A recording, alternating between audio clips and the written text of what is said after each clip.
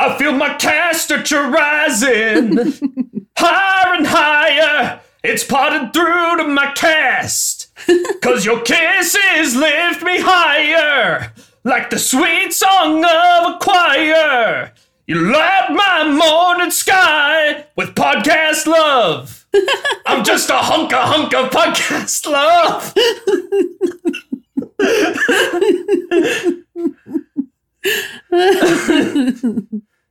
Don't worry, everyone. That terrible impression has left the building. I can't think of anything else to say. Let's start the show.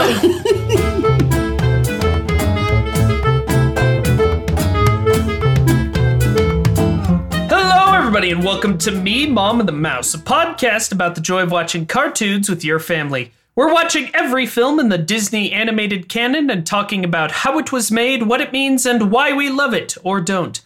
My name is Isaac Coleman, and I'm joined as always by my mother, Rue Coleman. Hello. How?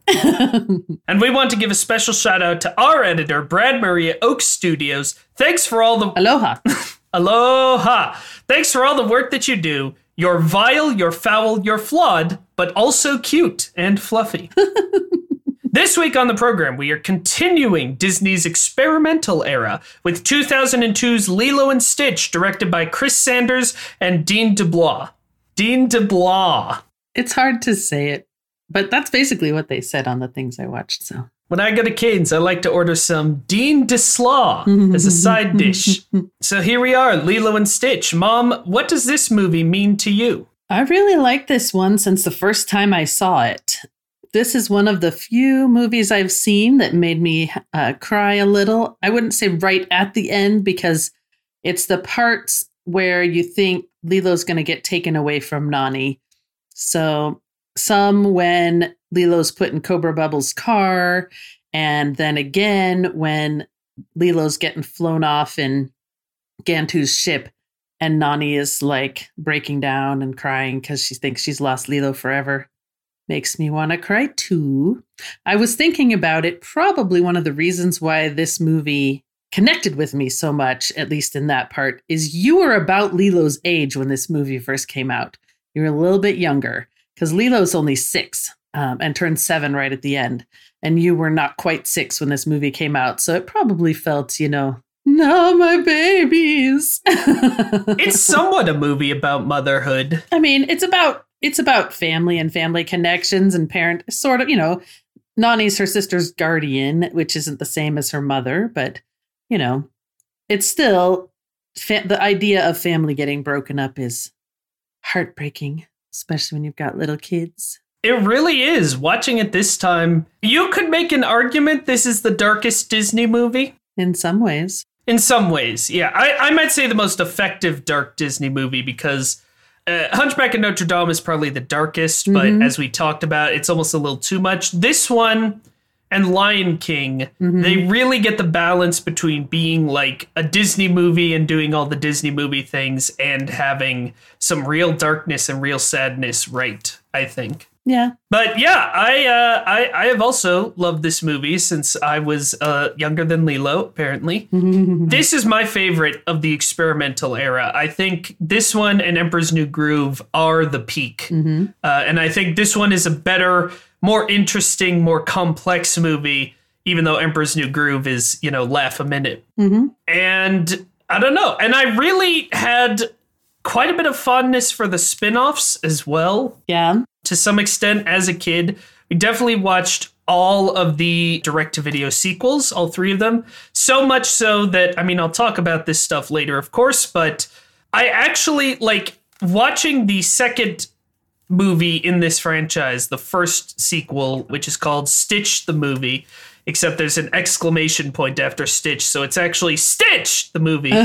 Watching Stitch the Movie, I was like I remembered shots, when you have that much of a memory of something, you remember scenes, you remember compositions. Yeah. And I was like, oh man. Why do I remember this? And I definitely had a coloring book for this. This was a big deal, and I've always really liked it. I hadn't watched it in a long time. I'm not sure how long. but it had been quite some time. But I know you guys had watched it a lot because when I took out my DVD to look at it and see if there was any interesting special features on there, I was like, ooh, I hope this DVD works. Looks a little scratched. Oh, yeah, that's the thing. I don't know if I've watched this movie since I was a kid, but I watched it 200 times as a kid, so I still remembered it almost beat for beat. You know, like, I could never watch this movie again and I'll still remember it, but it's a real treat. It's a real charmer. It's very emotionally complex in a way that Disney movies had not been before this, and frankly, I think would never be again. Also, space aliens. Yes, yes, and it's very weird. It's very specific. The mix of like, okay, this very serious family drama playing out amidst space aliens and a lot of humor. And like the fact that it's in Hawaii, the use of Elvis and Elvis songs throughout, like, again, it's a fascinating mix that does like coalesce into a totally functional movie. Like I was really thinking about that watching it this time. It's like, it's amazing that you're with this movie in every scene and you're following it despite the, you know, kind of complex like backstory and mythology that you have to understand. Yeah. And yet it totally functions as, you know, a classic Disney movie. Like, as a kid, I was with it, too. You know, there's certainly more nuance that you don't get till you're older.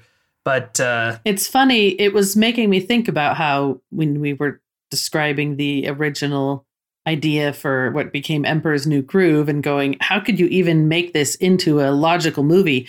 But if you think about it, if you describe the several things going on in this one, it sounds like it would be a mess too, but it works. It absolutely does. But as I understand, this movie worked in part because it was a passion project for Chris Sanders, and very much like it took a long time to make, in the sense that, you know, he was thinking about it for a long time and kind of working on it in the background. But I didn't do really any of the research this week because I had 700 spin-offs to watch. So, Mom, why don't you take us through the history of this here film? Well, as you said, it did start out originally as kind of an idea Chris Sanders had back in the 80s for a children's book, but it never really worked out. He'd basically written a story about an alien named Stitch who was living in some isolated like forest, and none of the other creatures and animals of the forest liked him or could get along with him. I don't know like where the rest of the plot went to, you know, there I'm assuming there was some sort of resolution, but you know, I never found anything that explained the whole thing because apparently it was bad. The point is, it wasn't good. Fast forward a few years till they're finishing up Mulan, and a bunch of the Disney leadership gets together and is like, what are we doing for our next thing? And basically, I can't figure out whose idea it was because everything I found said someone else. But what I basically got is at this retreat where there was a whole bunch of the leadership, right? Eisner and Schumacher and Schneider and several of the other people. They decided what they needed to do was something less expensive. You know, we've been doing these bigger budget movies and, you know, very expansive, lot going on. Something I saw said it was Roy who was like, we need to do like, you know, they did the expensive, you know, Pinocchio and Fantasia, and then they did cheap Dumbo. So that was the basic idea was, let's do something that'll still be a great movie, but we don't have to spend as much money on it. And so Schumacher, I believe, basically then went to Chris Sanders, who was one of the lead storyboard artists at Disney. He was, you know, one of the lead story guys at the time. You know, he'd worked a lot on Mulan. And we talked about his contributions to The Lion King. He was one of the people who saved that movie. Right. So he had gotten into the story department and was a big guy there. And basically Schumacher went to him and was like, I need you to come up with a story that fits these parameters. You know, like we need something that we can do less expensive, but will still be a good Disney movie. Basically, he passed the buck, I felt like, onto him. It's like, here's our idea. Now you get to come up with a story for it. And so Chris Sanders, again, had this idea for Stitch and thought he could turn it into a movie. Had already kind of been playing around with a pitch for doing it as an animated movie.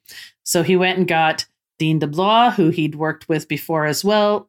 And they basically hammered out a in a story pitch. He'd done like a pitch book, which was, drawings with the story like a picture book. And he presented that, and they loved the way his art looked with the story so much that they basically said, okay, we're going to do it, but we're going to use your art style. And so then they had to figure out, okay, how do we tell everybody, teach everybody how to draw in your art style?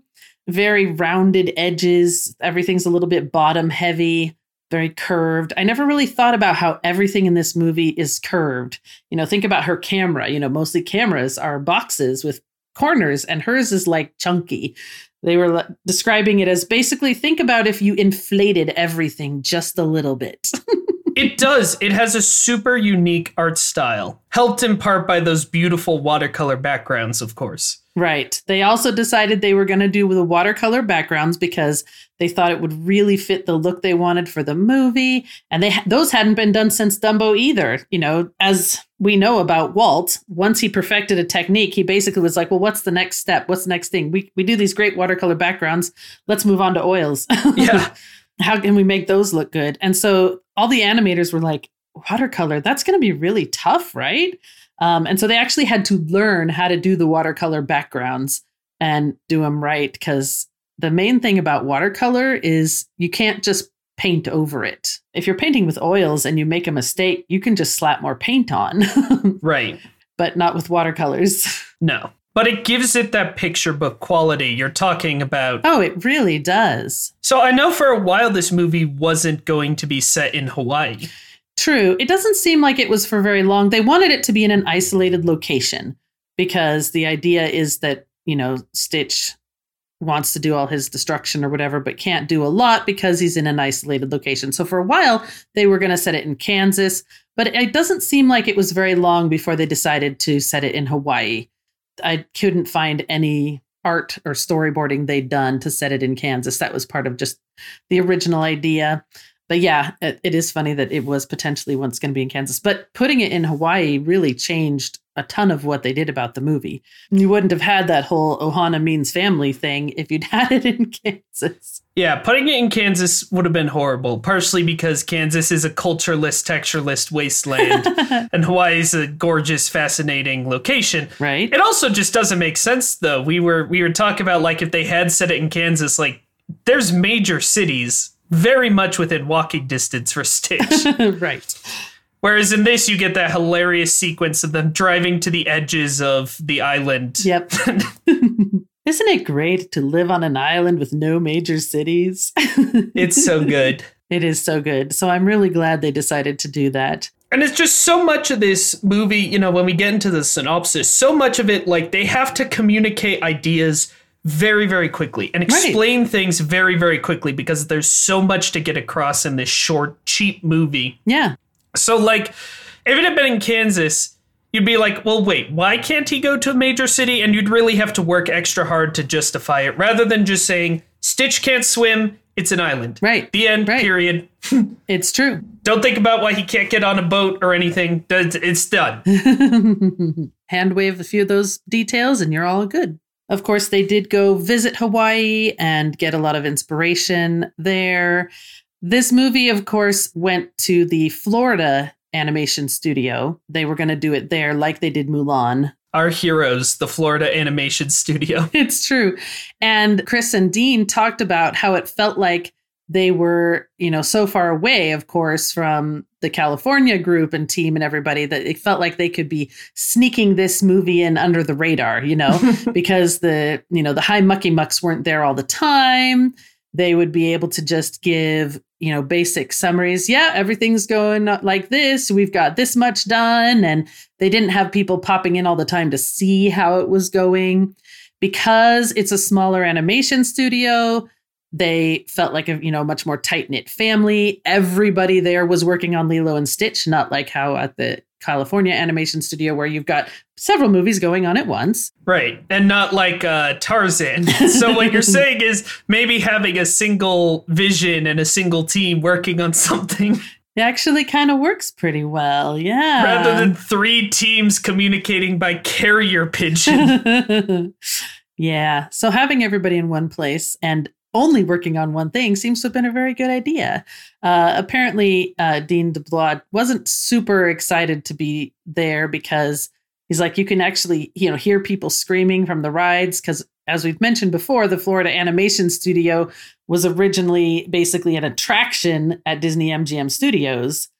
And it wasn't even supposed to originally be a functioning animation studio. And then they were like, you know what, we need actually more animators. So they were like, we've got this set up. It's going to be real animators, as we'd already mentioned. But it worked. And one of the things I hadn't ever known before, pretty much all of the tourists you see walking around on the beaches and stuff are people who walked by looking at the animators and at that attraction.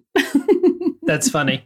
It's even more funny knowing about that deleted scene where Lilo pranks all the tourists. It's true. So there's this famous deleted scene where basically these tourists are being racist to Lilo, these white tourists. And so she pranks them. She makes them think they're all going to die because they're testing the tsunami alarm. They're testing the tsunami alarm, but she makes them think it's a real tsunami. Yep. It's a scene that a lot of people are like, oh, why didn't they put this in the movie? I think it's a little too much. Yeah. I think it would have been one thing too many. And it's kind of mean-spirited, even for Lilo. Right. And so I wonder if that's because they were sick of being gawked at by all the tourists.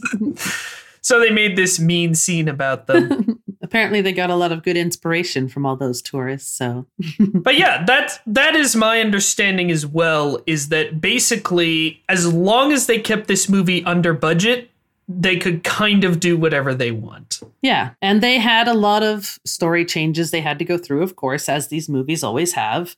One of the major ones they had to do that nobody even asked, how much is this big change going to cost? The end of the movie, when there's the spaceship chase, was actually going to be a 747 aircraft chase that Stitch was going to basically hijack. And then they were going to fly it through the, only city there is on Kauai. And, there wasn't going to be any flying into buildings. But September 11th happened in 2001, and this movie was coming out in 2002. And they were like, as soon as they found out that day, the third thought everybody working on this movie had after, oh my goodness, I can't believe this is happening, was we have to change that sequence in Lilo and Stitch. Yep. And so they CGI'd the spaceship over the plane. Right, because it was going to be a CGI model plane anyway. So they basically just went in and tweaked the model.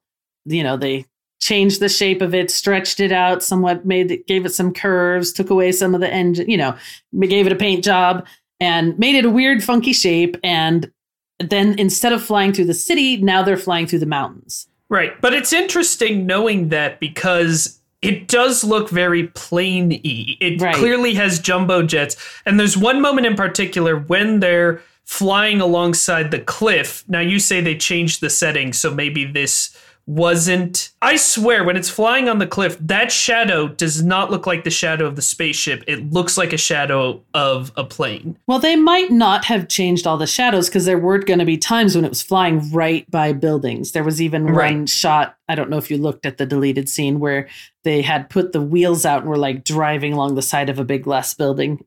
Right. My suspicion is that's a reused piece of animation, but you have to know what the scene was and be really looking about it and thinking about it, Right. It's fine. And they did get Alan Silvestri to do the score. He was their first, second, and third picks because Chris Sanders is a huge Alan Silvestri fan. And he was like, I really need, they really needed someone who could do, the epic action music plus all of the heartwarming music for the other parts. And they were actually using music by Silvestri for their temps tracks for as they were putting stuff together. So they were really glad to get him. And he worked with Mark Keali'i Ho'omalu to write the songs in Hawaiian, the Hawaiian songs.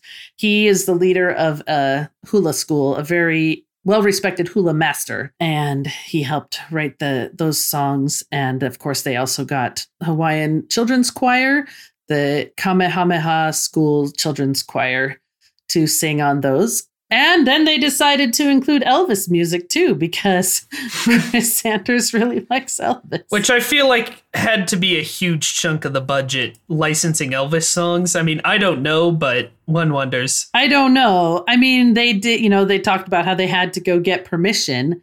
They had to get permission to use his songs, to use his likeness, because she holds up that photo of Elvis that time. And they actually had to tweak some of the recordings a little bit to make them fit better with the animation. So they had to get a lot of permissions. I don't know how much it cost. They also, 3 of the Elvis songs are covers, which I'm sure helps. Yeah. Rather than licensing the original recording. But yeah. But 4 of them are Elvis songs. I mean, Elvis singing his own songs. Yes. Yeah, I really like the score of this movie. I know we're saying that every week. Guess what? We're going to say it next week, too. There's a lot of good scores in this chunk of time. There really is. I feel like that's one thing they kept from the Renaissance, even though they were so ludicrously anti-song. For a movie that's not a musical, this one has a ton of music in it. Music is a huge part of it. You gotta have songs. Have songs. You're right. It's like the characters don't stop and burst into song, but it does use songs well. And of course, there is one moment where a character sings, and it's the most powerful moment in the whole movie. Yeah, it is. So they understand the importance of songs to this kind of storytelling. Yeah. As opposed to Tarzan, which is like, I don't know, pay some guy to write songs and then just chuck them in there. Yeah, I'm pretty sure this movie was extremely popular, made a lot of money. I didn't check to how much it made compared to like previous or movies, but I know it made up its budget and then some. That's the thing. It's not that this movie made a ton more money than a lot of the other Disney movies at this time, but it cost a lot less. Yeah. And of course, it had much more staying power. So this is the only movie in the experimental era that made its budget back. Mm-hmm. Post-dinosaur, I should say, as we said in that episode. Because Tarzan made bank. That's true. And of course, this movie is beloved. And again, it spawned the most spin-offs we've had to talk about since Winnie the Pooh. It's true. It's truly insane. And I can't wait to talk about it. But let's go through the cast of this movie. All right. So first we have director Chris Sanders also doing the voice of Stitch. It was just one of those things that they first weren't going to have Stitch talk at all. And then they were like, oh, we are going to have him make some little noises or talk a little bit. And so Chris Sanders was doing a voice track just for like a scratch track, here's some, until we get a voice actor to do it. And everybody was like, you know what? We really like what you're doing. He apparently just used that silly voice with somebody he knew. Like this was his silly voice he talked to this person with. And this was his first chance to be a director. Also, Dean's first chance to be a director and their producer's first chance to be a producer. So that also might have helped make it such a unique movie. He also is going to go on to direct How to Train Your Dragon along with Dean DeBlois. Which is, I think, the best DreamWorks movie. Maybe Prince of Egypt, but it's one of the best for sure. It's true. And I do think it's funny that even when he, started working for DreamWorks and has mostly, I think, continued to work for DreamWorks since he did The Croods, which I'll never watch ever, he still is the voice of Stitch in everything. I don't know if they had some kind of ironclad contract or what, that he had to be the voice forever, but I love that, he's fully defected to the other side. He's still collecting big checks from the TV show, from being on the park rides. For a voice that anyone can do. I think he just likes doing it and they like having him do it. I'm not sure if you say her name Davey or Davy Chase as Lilo. She was a child actress at the time. She did Lilo's voice for all the US things until 2006 when she'd have been close to 16. So apparently she could still do Lilo's voice even as she got older. You could tell. In fact, yeah. I thought it was different actresses watching all of these. Apparently it's all her. It's just one actress getting older. Yeah. She's been in a few movies, but nothing I really have seen. Tia Carrera as Nani, her big sister. She's actually a Hawaiian actress. And she's had some minor roles in other things. The only thing I really recognize is she had a role in a couple of episodes of Warehouse 13. That your dad and I watched. Yeah, all of the actors came back for all of the spin-offs. It's true. They did. Which is I think they realized that's one of the plus sides of hiring mostly voice actors. Is like, well, these guys are here anyway, like they'll do the TV show. And you mentioned this guy was a surprise. It's David Ogden Stiers again as Jumba. It's true. I was surprised. Until I looked it up, I did not realize it was him at all. And I'm going to say, I've been thinking about this. I'm ready to drop a hot take. I think Jumba is his best performance. I love Cogsworth. I love some of the other Disney roles he's done. But this, he has to be genuinely scary, especially at the beginning, like a genuine threat of genuine evil. Maybe scary is not the right word, but like you believe that this guy is dangerous. And even later on, I'll do it my way. But he can't be too dangerous. He still has to be a little funny so that he can be a good guy at the end and so that he's not ruining the tone of the movie. And he has the silly accent, like he's funny. And yet he kind of loves his creation, but he also kind of can't see as a person. Like, right. It's a very careful needle to thread, and he does it really well. And I'll also say, I think he is the most consistently good part of all the spinoffs. I think Jumba continues to be great, even when those movies and TV shows are pretty bad. It's probably, of all of his roles for Disney, the one he's done the most with all the different spin-offs and things. Definitely. Even Cogsworth doesn't get that much. And Cogsworth gets, 4 lines a movie or whatever. Jumba's doing crazed monologues. Kevin McDonald as Pleakley. He's done a lot of TV, some voice work. He was in that comedy show Kids in the Hall, which I haven't watched much of, but only a little. He also does a voice in Wander Over Yonder that we've watched kind of recently on Disney Plus. He's the Sherblorg King. I don't know if you can remember which character that is of the many random characters. I think so. He's just that little whatever dopey character who's around. Yeah, that's what I was thinking. But I thought that was pretty funny. He's good in this. He's fine. He's doing his thing. Yep. Pleakley, on the other hand, I think becomes very annoying in the spinoffs, but I don't think it's his fault. Yeah. It is kind of an annoying voice to listen to after a while. Yeah, that's the thing. Pleakley, he's a heavy spice. Like so many things in this movie's perfectly in balance. The spinoffs are not. Mm-hmm. And then we've got Ving Rhames as Cobra Bubbles, which is just a great name. I just love his name. It's so ridiculous. He's in all the Mission Impossible movies as Luther Stickle, which is mostly what I remember seeing him in. And the other movies I've seen him in, he's doing a role almost like that. Yeah, he's a very deep-voiced man, here to have a very deep voice. Apparently, originally the social worker was actually going to be a scrawny man, somebody that Lilo was basically going to be like fooling and tricking and getting away from and, getting one up on all the time. And they were like, no, this isn't working. And so then Andres Deja, our friend, character designer, designed what he called the scariest social worker he could think of. The most extreme. No, it's a really good fit, especially because, if it's someone who's, lame and being bullied, we already have Pleakley. Exactly. Let's see. Kevin Michael Richardson as Captain Gantu. He's yet another prolific voice actor. Yet another deep-voiced man. Yes, another deep-voiced man doing all the deep voices. He's on that Hercules TV series as Hephaestus. If you say so. He was several voices on Wander Over Yonder. I didn't write them all down. But need a deep voice for a character? You need him. He's done a lot of Jabba the Hutt on video games and more recent TV shows for Star Wars. But probably one of the places I've heard his voice the most is Star Wars Galactic Battlegrounds, the video game, where he does the voice of Boss Nass and the Rebel Trooper. Because we've played that game a lot. That game is on constant rotation in our family. It's true. And your dad plays it like solitaire all the time. Holy crap, though, you're right. I can totally hear that the Rebel Trooper is just Gantu. It's the same voice. Right. That's wild.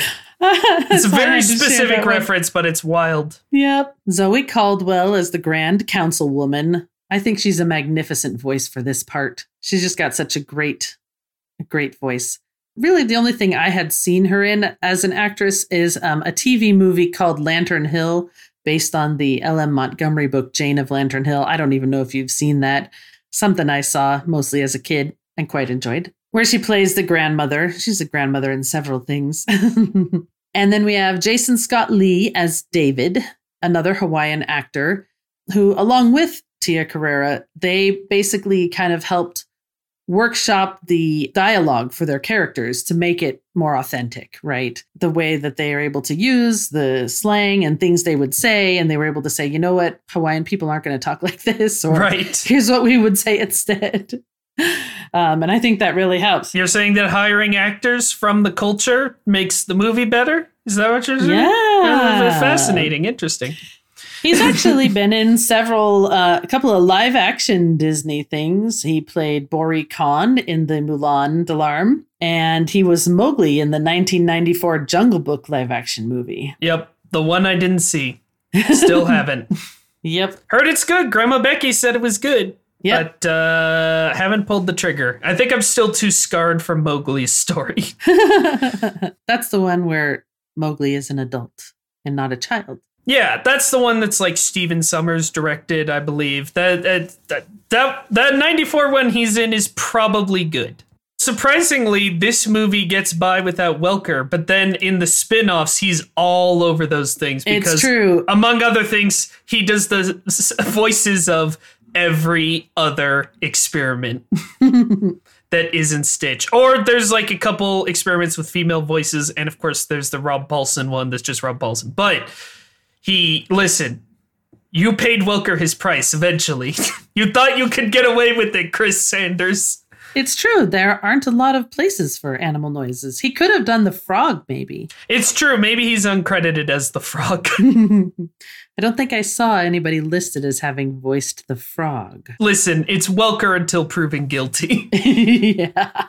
Shall we talk about this film? Yeah. This one has a funny permutation of the Disney logo. Yep. It's another kind of space alien-y. Yes. It's the thing they're doing. Because it's a very simple design of a logo and therefore very easy to transmute into other things, unlike that horrendous new CGI. Okay, whatever. I'll get off this soapbox. We have a movie to talk about.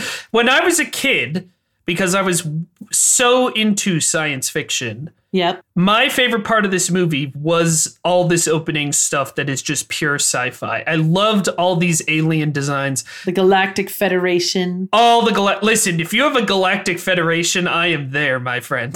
And I read that like they really tried to design the ships and the aliens to have underwater type features, like fish-like features and underwater creatures, which gives it, again, this very unique look. They also had the alien language for this, which is just a substitution cipher, I believe. Yeah, it isn't anything fancy like Atlantis. Yeah, because Atlantis had all the money. And also because it was a waste of time. It's for nothing. But, like, that's all over the parks and stuff, and it gives it a unique look, like when you see the ships with that writing on the outside. I love the ship design in this. I love the alien design in this, because it does look truly alien, yeah, while still fitting into the art style of this movie. I really appreciate that the aliens don't just look like people in suits. Exactly. You have the extreme height variation between so many of them. Gantu is gigantic, and he's got like a lieutenant or a sergeant or something who's smaller, the size of Stitch.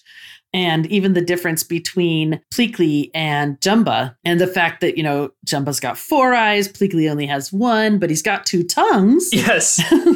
And I think 3 legs. Yes, he has 3 legs. It's just fun that because it's animation, you can just have your aliens all looking so different. And it establishes this whole sci-fi world in I didn't time check this because for once I was too busy enjoying the movie. Imagine that. Yeah. But it's got to be 5 minutes or so, At and again, least it feels like it's definitely a decent chunk there at the beginning. But it's not that long. And we never come back, we never go back into space. Obviously, all this stuff is important to the movie.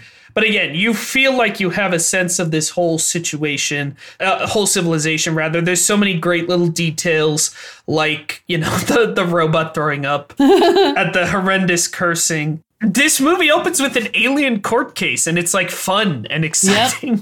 And Dr. Jumba is an evil mad scientist. There are a lot of potential villains in this movie. I wouldn't say that there's one overall villain, but there are several people who are either bad and become good. This movie's a little too emotionally complex to just have your classic cackling maniac, but as much as that exists, it is Gantu. Gantu's pretty much bad for the whole movie. He is. But for the cackling, you have to go to Jumba. Yes. He's your cackling maniac, for the mania, exactly. Yes. He's like, I prefer evil genius. Whereas Gantu is famously a stupid head. But yeah, and I mean, it goes into this cool action scene with these dinosaur aliens who, again, we don't see again. They're just here to wonderfully spice up this one scene. And like the whole bit where, with the DNA guns and the cleverness of Stitch figuring that out. And then the action of, him picking up the shields and they're firing on him. Like, again, this is just a great science fiction short film. It is.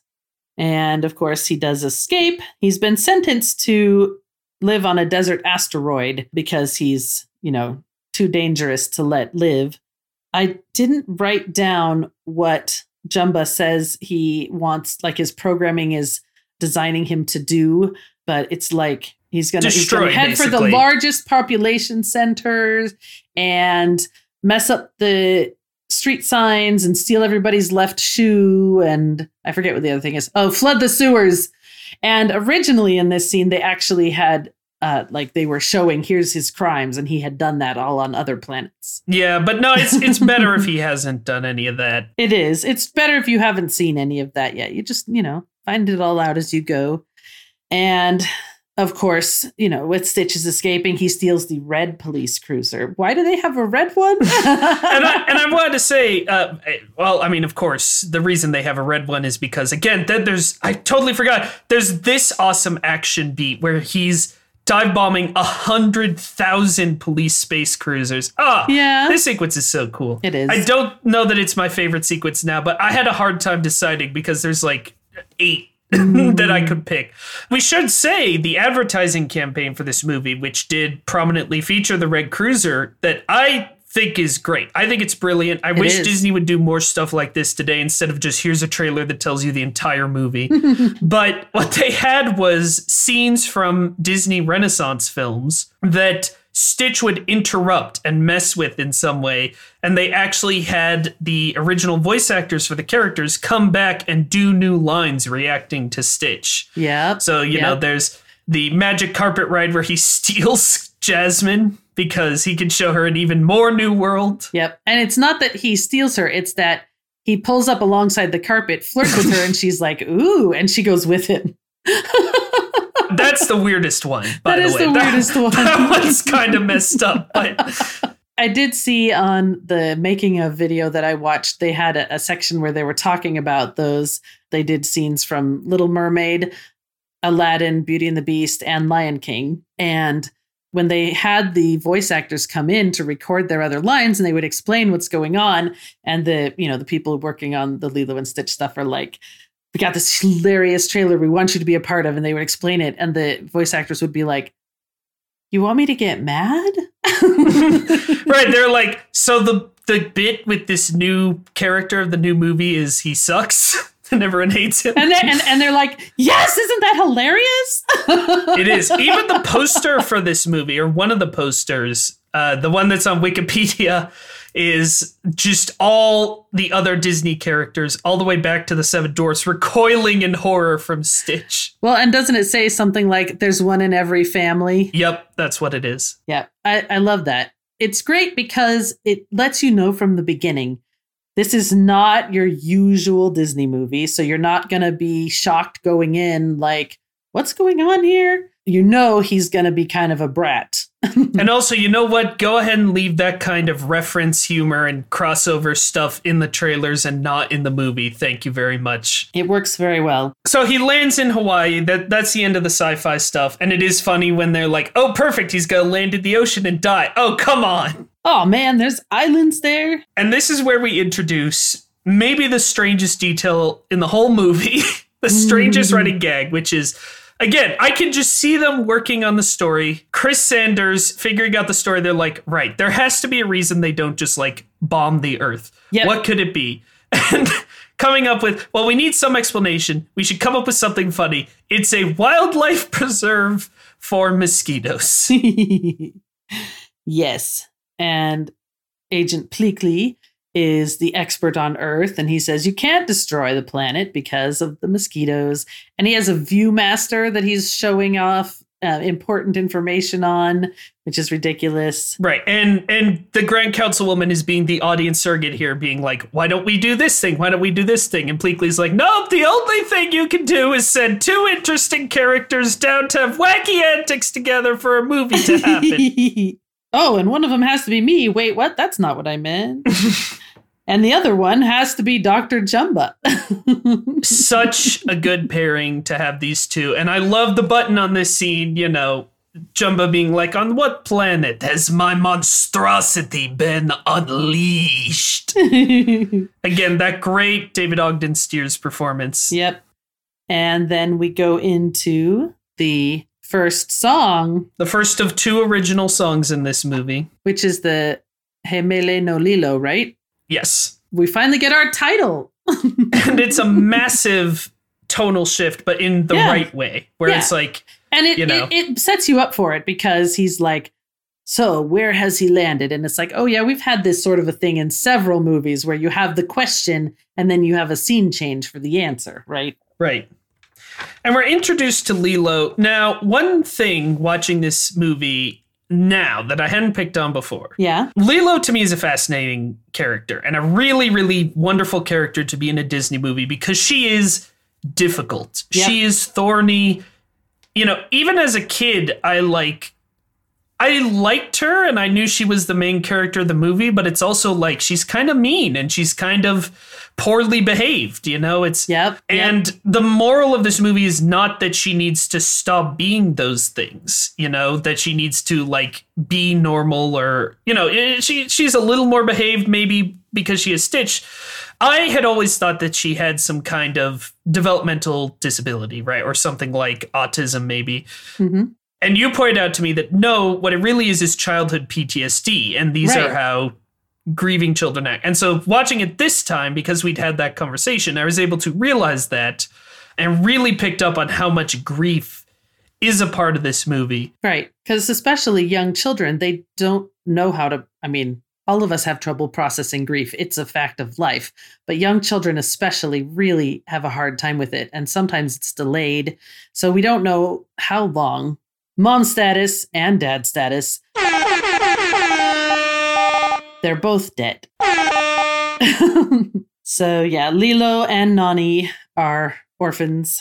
Yes, but unlike most Disney movies, that matters like at all. It does, and it actually has an important effect on their lives. It's not just, we had too many characters, so cut them all. Right. Kill her.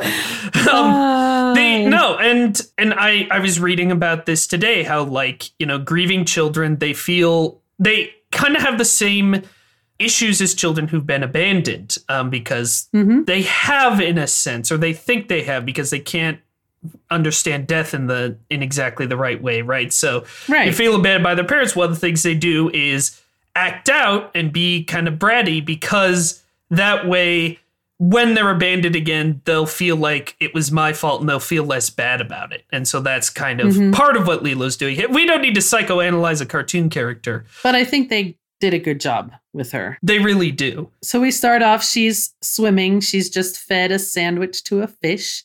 You actually get to see the fish with the sandwich very briefly, but you don't know what's going on because she hasn't explained yet. The moment in this that really stands out to me and has stood out to me since I was a kid is the part where she goes, I want to dance. I practiced. I want to dance. I practiced. Because that is so much. Even as a kid, I was like, that's me when I know that I've messed up and I'm probably in trouble, but I really want to do the thing that I was acting up about, you know? Right. Because she's late and she's wet. And so the other girl, Myrtle, is mean to her and calls her crazy. And then Lilo attacks her because she's just got called crazy. And again, as we said, she's acting out. And by the way, this is what kids do. You know, when kids fight, kids fight. It's true. And she's 6. But in a movie with more studio interference, in the same way that no Disney character can be directly responsible for a villain's death, you'd have, the audience will lose this character if she's like fighting this girl. But that's not true. They actually do parallels between her and Stitch, because Stitch bites Gantu and he's like, does this look infected? And then Lilo actually bites Myrtle and Myrtle's like, does this look infected? So they're giving you parallels between these two characters, how they both have problems and we're going to put them together and mix them up and see what happens, One thing the spinoffs do well that I think is kind of in the background of this movie, but they bring more to the foreground, is calling attention to the fact that like Myrtle is white, and the spinoffs make it clear that like her family has quite a bit of money and makes money from the tourist trade. And of course, Lilo and the Pelicans are native Hawaiians. And so that's part of the reason for the bullying, right? Is like class status and maybe a little bit of race status in there as well, Which again, I feel like is part of this movie. I feel like the characters are designed intentionally, but you don't need it. You can just get it. Yep. And then so Lilo, goes home. We do meet Scrump, the horrifying doll. Her doll that she made herself. She nails up the door and Nani arrives and Cobra Bubbles is right behind her. And we have all of this. The house is a nightmare. Nani is clearly doing her best. I didn't see anything that makes it clear exactly how old Nani is, but I always assumed she's like 18, 19 because she seems grown, but she's not. I think she's still supposed to be right at the top of being a teenager. Old enough to be an adult and to be able to have guardianship of a child, right? Yes. So I feel like she has to be older than 18, but I don't think she's in her 20s yet. Interesting, because I would have said she was, but it doesn't matter. It's about the same period of time. It's a young adult. And then, of course, once Cobra Bubbles leaves, and there is some funny stuff here. Like, it's a little... again, you see that the kitchen is a nightmare. You see what the situation is. Yep. But there's some funny stuff. I'm adjusted. I eat 4 food groups. I get disciplined a lot. But I mean, talking again about like these characters being thorny and a little more unpleasant than you would get in your normal Disney movie. This exchange with the, you should buy a rabbit instead. At least a rabbit would be quieter, This is mean. This is really mean. And we also, of course, get the ticking clock on the movie, which is 3 days to change Cobra Bubbles' mind. Yeah. So Lilo doesn't really understand that the whole thing with the social worker is if he doesn't get a good impression, he's going to separate them. Of course, because she's too young. And Nani is like trying her best, trying to take care of everything, but she's overwhelmed. I'm sure she's also grieving her parents. And it's a hard situation to be in. So after he leaves, they get into the screaming fight. And apparently in the original version of the movie, one of the original versions of this scene, I should say, when they were screening it for test audiences, it went differently and they didn't have so much emphasis on them being sisters. And they kept getting the feedback that people were like, I really don't like the scene where Lilo's mom is yelling at her because people just didn't understand. It's not her mom, it's her sister, even though they had said earlier in the movie, it's her sister, but the dynamic they just thought meant mom. And so that's why in that scene, they call each other sisters like 3 or 4 times, because once everybody knew they were sisters, people are like, I love that scene with the sisters. It makes so much sense they'd have a screaming fight because it's okay when it's sisters. It's not okay when it's the mom. And sure enough, there is another kind of heartbreaking line here is I like you better as a sister than a mom. And you like me better as a sister than a rabbit, right? Yeah. Oh, man. Yeah. So heartbreaking. But as an older sibling, one thing I really appreciate about Nani, who, by the way, is right about everything in this movie and is the hero of this film, which is one thing that the spinoffs absolutely get wrong. The spinoffs, there's barely any Nani. Whole episodes of that TV show go by without any Nani. Nani is a protagonist of this movie. She's co-protagonist with Lilo and Stitch, in my opinion. Yeah. It's very, very important. You lose her, you lose something. You lose the heart. As I say, as an older sibling, I really have to appreciate Nani for, after we see the shooting star and Lilo's trying to push her out of the room, doing the, oh no, gravity is increasing on me, and falling back onto the younger sister, which I've done to my younger brother. approximately 700,000 times. Yes, he did not appreciate it. Nope, he hated it every time. He hates it now. He's still mad that you did it. But it's a classic older sibling move. So, that's kids imitating cartoon. Listen, that's all I imitated. But I definitely have done that. At least you weren't biting people. I wasn't biting people. So now we get back to Stitch. Hey, remember this is a movie about aliens? Yep. Well, we have to introduce Stitch and then we have to introduce Lilo. And now we're going to work on bringing them together. He gets run over by 3 trucks and is taken to the pound where, because of something she overhears the previous night. Well, it's Lilo's wish. She's Exactly. wishing on this shooting star, which is Stitch's crashing spaceship, that she wants a friend, an angel, somebody to be her friend and take care of her. Again, we have to establish the law very quick. So Jumba and Pleakley are on the island. Stitch goes out and they shoot at him and a plasma cannon will stun him. We've established all of this. So he needs a human shield because then Pleakley will stop Jumba from shooting him. And so he sort of transforms into a dog-like shape. He at least sucks in 2 of his 6 arms, or limbs, I should say. Which I always thought was gross as a kid. It bothered me for some reason. Well, it's kind of a gross noise. But yes, he can shapeshift just a little, so he does make himself cuter and look vaguely more like a dog. Very vaguely, which, we kind of put a lampshade on that by acknowledging it, right? Because, He walks out and Nani and the lady who works at the shelter are both horrified. They're like, yes, I don't know. It was dead. But of course, Lilo pays $2 in another bit of very specific, very this feels like a real child when she pays with the $2 and gets an official license for her dog, Stitch. Yes. Which Stitch also, I feel like that's, we never had a pet, but I would give super weird names to my stuffed animals. Yep. Like Stitch, I don't even blink at a little girl calling a dog Stitch for no discernible reason. Yep. And again, in case you haven't been paying attention so far, we set the rules. We reset the stage very clearly with Pleakley telling Jumba, you can't shoot and you can't be seen. Yep. These are the rules of engagement. But now we have driving around the island. Yep, where Lilo and Stitch are kind of exploring a little bit, and then they end up stealing Myrtle's big wheel because Lilo tries to apologize. Myrtle doesn't accept and is mean again, so Stitch steals her big wheel, and they run all over the island. And after, he realizes it's an island, we have the montage of Stitch basically being bored because he doesn't have anything to destroy. He doesn't have anything to do. And so that basically becomes Jumba's strategies. We're just going to wait him out. This is, of course, also where we introduce Jumba and Pleakley's human disguises, which are about as convincing as Stitch's dog disguise. It's so true. And yet they seem to get by with it. And we've had, at this point, a couple of Elvis songs. During this montage, we have Stuck on You. And then we get to David's doing a fire show at the luau. So we've got some luau stuff going on, which when I first saw this movie reminded me very much of the luau I went to at the Polynesian Resort at Walt Disney World.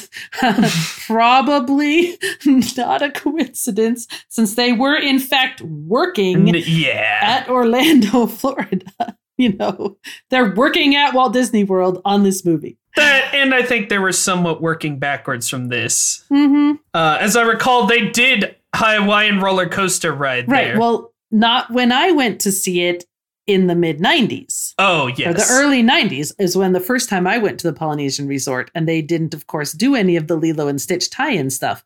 But when, the 4 of us as a family went in, 2016? Something like that, thereabouts. They had modified the Polynesian Resort show to include a bunch of Lilo and Stitch elements, including the Hawaiian roller coaster song, which I should have suspected it. I should have expected it going in. Yeah. But I was really surprised when they did it. I was like, oh, I should have guessed, but I didn't. And now apparently they've reworked it again to emphasize Moana more. Interesting. And this scene does a lot of stuff. This is where we get the famous badness level. This is also where Nani loses her job. But perhaps most importantly, we are introduced to David, who I have to say, Mom, cover your ears. All right. Cover my ears. This is a new segment on the show. This segment's called Gas Stuff. So, here on Guy Stuff, listen, guys, dudes, bros of all ages, if you're looking for a male role model in a Disney movie, A, you're a freak, but B, David's the guy. David, he is such a good guy. Mom, you can uncover yours. Okay. I was just talking about what a great character David is, and I really appreciate that, and it sounds like the voice actor got to bring some of it to this character, but his relationship with Nani and Lilo is very respectful, and yep. It's I just think he's a great little character to just be in the mix, even though he's not here very much. Yep. I like that they establish really quickly that he's got a crush on Nani. You know, he wants to date her. She is overwhelmed and can't right now, but because Lilo tells us she's read Nani's diary, we know that Nani's interested in David too. That makes things end up not feeling creepy, some of the things that happen, right? And I think it's clear in like the performances and the way the characters interact with each other, even without the diary detail, which is funny. But also, you could tell that he's in for the long haul. Like so many Disney characters, you know, especially Disney male characters, like it's love at first sight, right? It's basically just like, oh, you're so beautiful. This is like, no, he wants to and is willing to be a part of this family. Yeah. Here's one of the things I was thinking about this movie. This movie is, in some ways, one of the most realistic movies. Definitely. 100%. Of the Disney movies. Even though it's got all the silly space alien stuff and the sci-fi stuff. In the human relationships, though, it's very real. It is. It's very grounded and it's very specific. Which is, I think, part of why this movie works so well. Right. So much of the other movies that are trying to be dark, like you can kind of see the wheels turning. You can see like, oh, the movie is trying to be dark now. The movie is trying to be funny now. This just feels like these are the lives of these characters. Yep. And I was thinking about this because, you know, I compared this movie to Lion King just in the sense of we have been complaining so much these past several movies, and we will do it more, about Disney movies that are trying to balance darkness and silliness and totally screw it up. And we brought up Lion King as our other example of a movie that goes really, really dark, really, really bleak, and does it well. Yeah. But the difference, and of course, that's still a great movie, but the difference between that and this, those movies' emotions are more operatic. I mean, they're literally Shakespeare, right? Right. They're huge, world-shaking events. The stakes of this movie, despite, as you say, all the space alien stuff, really are, is Lilo going to be allowed to stay with Nani? Right. Or is she going to have to go to some kind of foster situation? But so Nani loses her job. And it's Pleakley and Jumba's and Stitch's fault.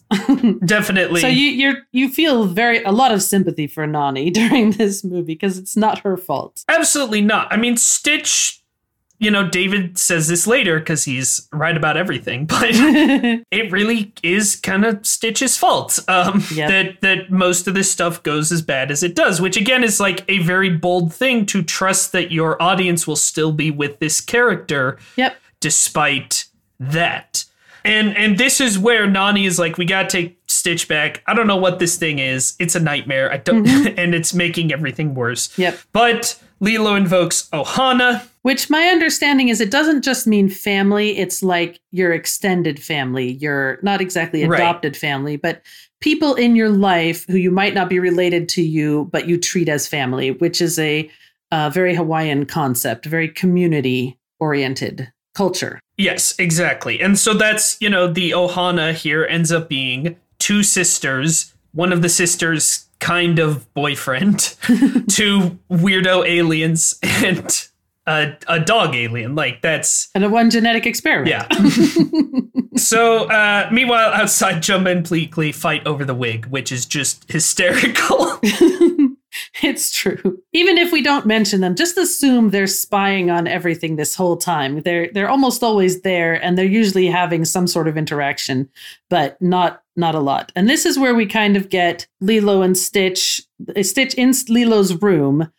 Stitch is rampaging around. He makes San Francisco just to break it. Well, she finally suggests make something. Don't just break everything. So he builds a model of San Francisco just so he can rampage through it and break it, which is great. Super fun, by the way. If you're a kid, highly recommend, don't destroy all your toys, but making a little city out of cardboard, stomping around it, 10 out of 10 activity.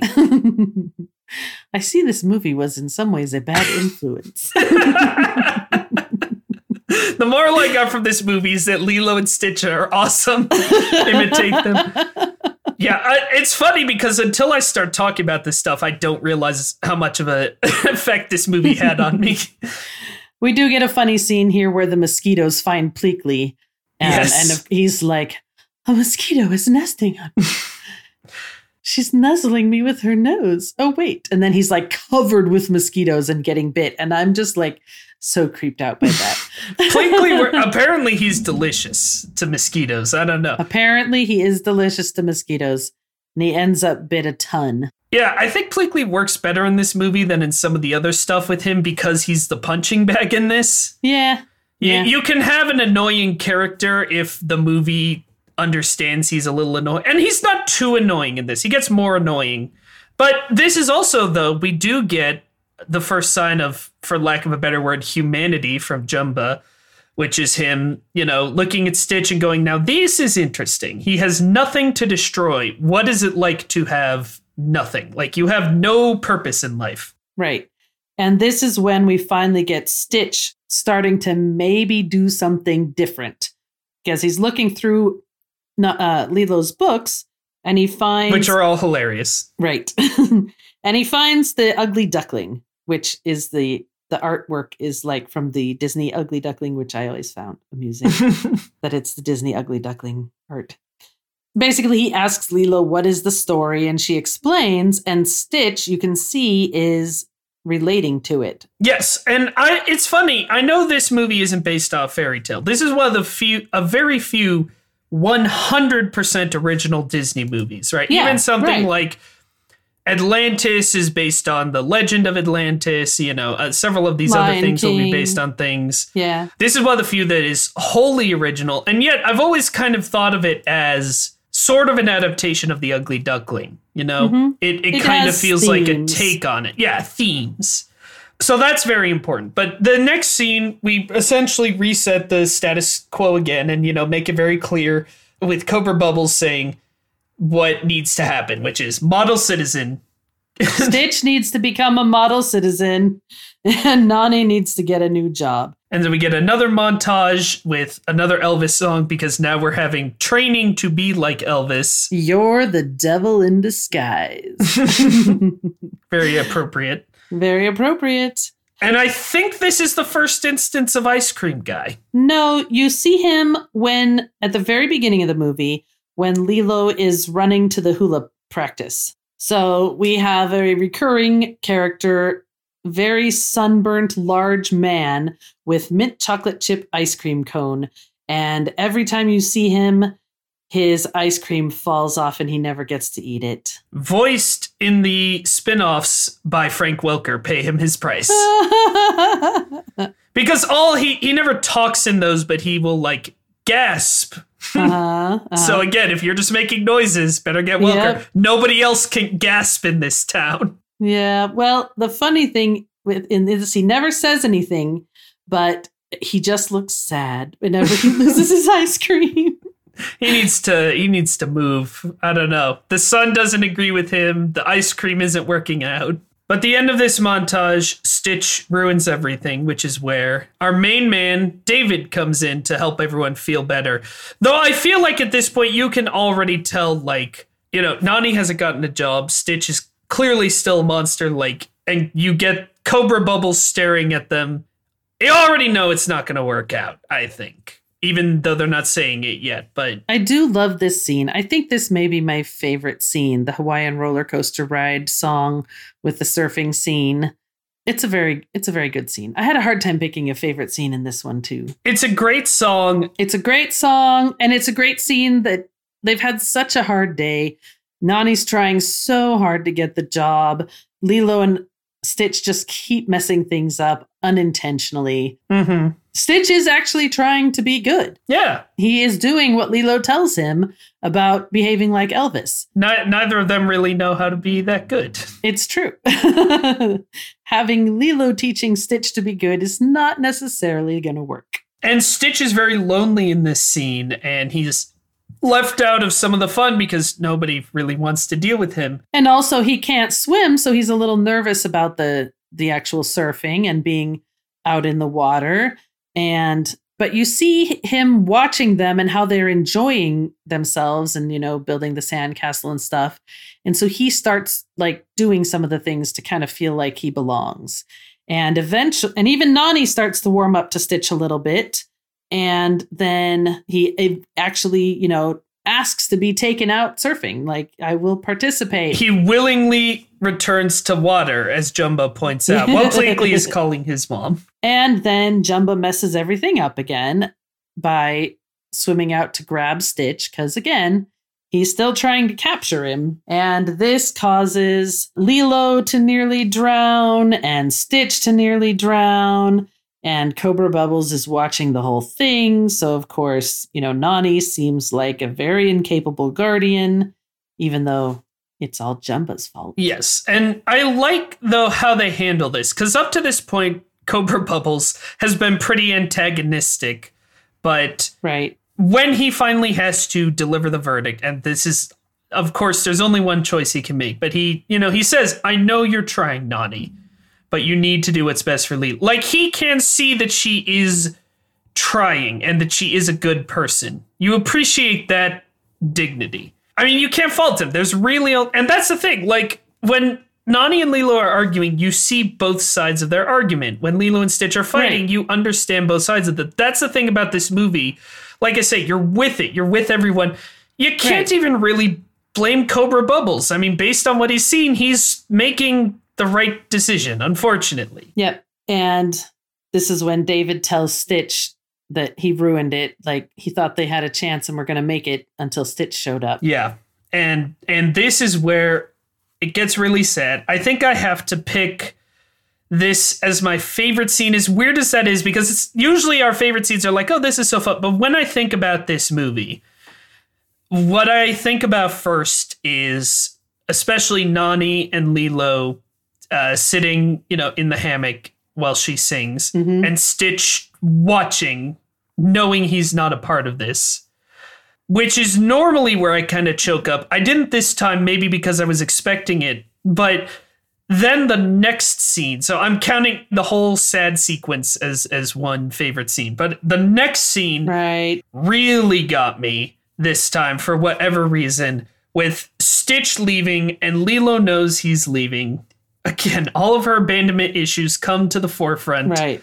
And she invites Stitch to stay, but she says he can go if he wants to. And she talks about, she assumes his parents have died. And she says, I know that's why you wreck things and push me. And it really recharacterizes all the stuff so far because, up to this point, you're kind of like, what do you see in Stitch? Like, Stitch is a literal monster. Like, why do you want to put up with him? He broke all your stuff. He's exhausting. Yep.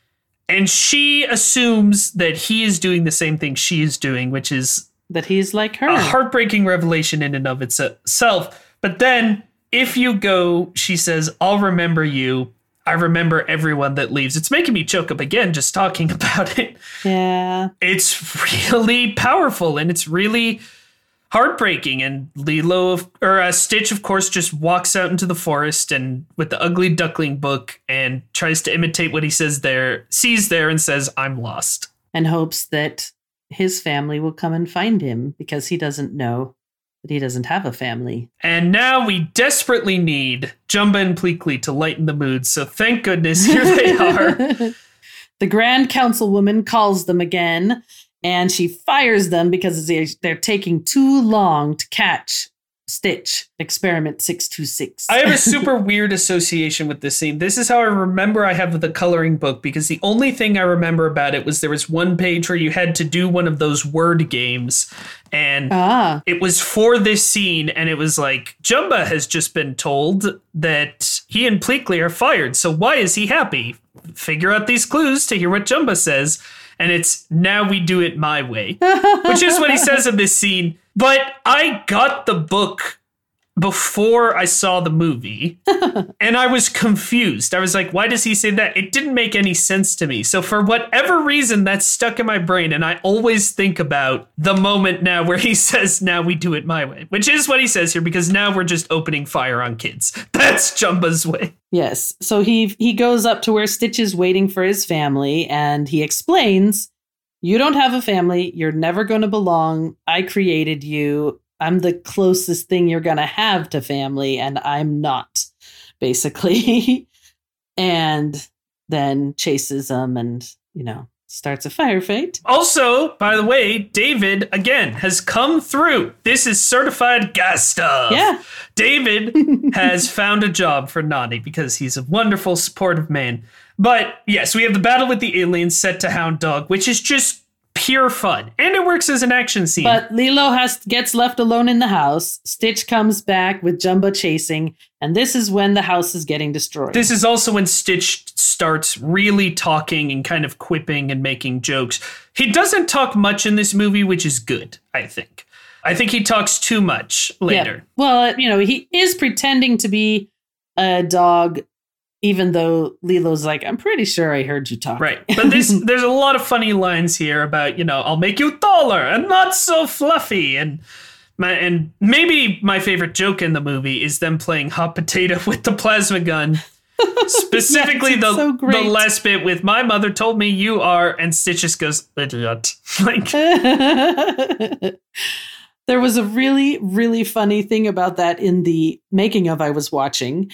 They were needing to redo that scene because originally it had been, people were thinking it was feeling like it was too violent because there was just a lot more different things happening with, actual shooting. They were like, it just feels like he really wants to kill Stitch, not just capture him. And, the house getting destroyed. It was just a bit meaner of a scene. So they tweaked it and ended it rather than it was originally the house exploded because like Stitch rips a stove off the wall and then the gas stove, like the gas is leaking into the room and Jumba fires the gun and, blows up the gas and explodes the whole house with the two of them in it. So yeah, very dark in the original. So they had to come up with some way for the house to blow up.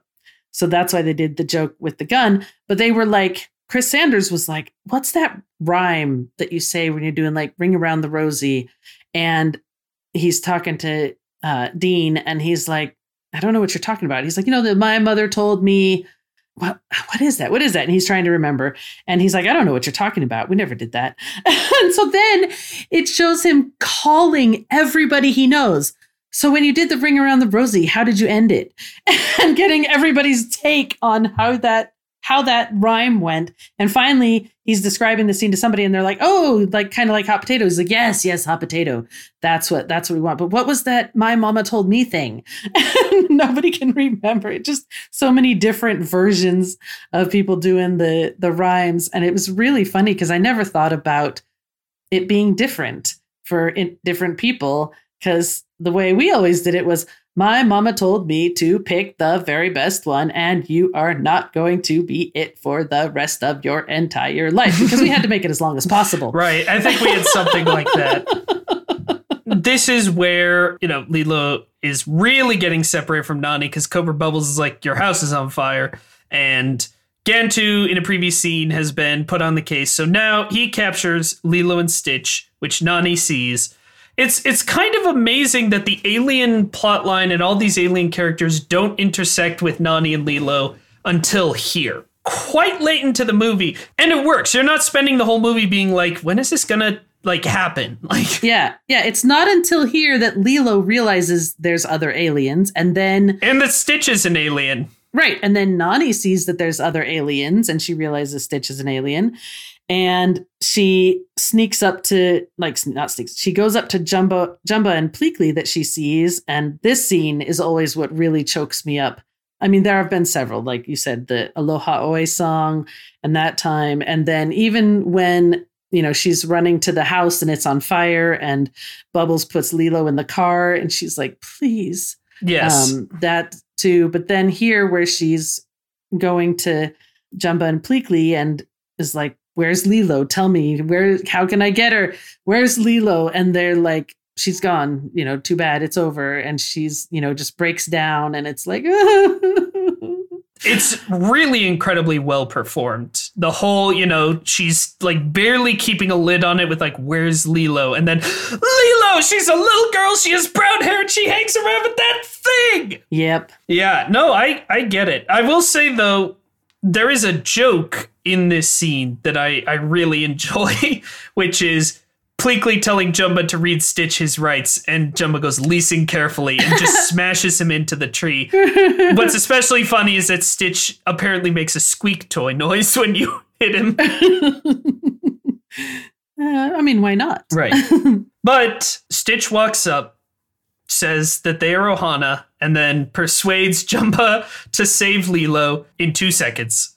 He's very persuasive. Yep. And we get the huge red ship, which is awesome. The scene of the huge red ship coming up out of the clouds. It's so much better than a plane. Like leaving aside the whole, the 9/11 of it all. Right. It's a really cool visual. It always stuck with, again, like the ship design in this, like, I don't think we had these toys, but I kind of wanted these toys. You know what I mean? Like it was all very cool. Right. And the ice cream guy gets God again.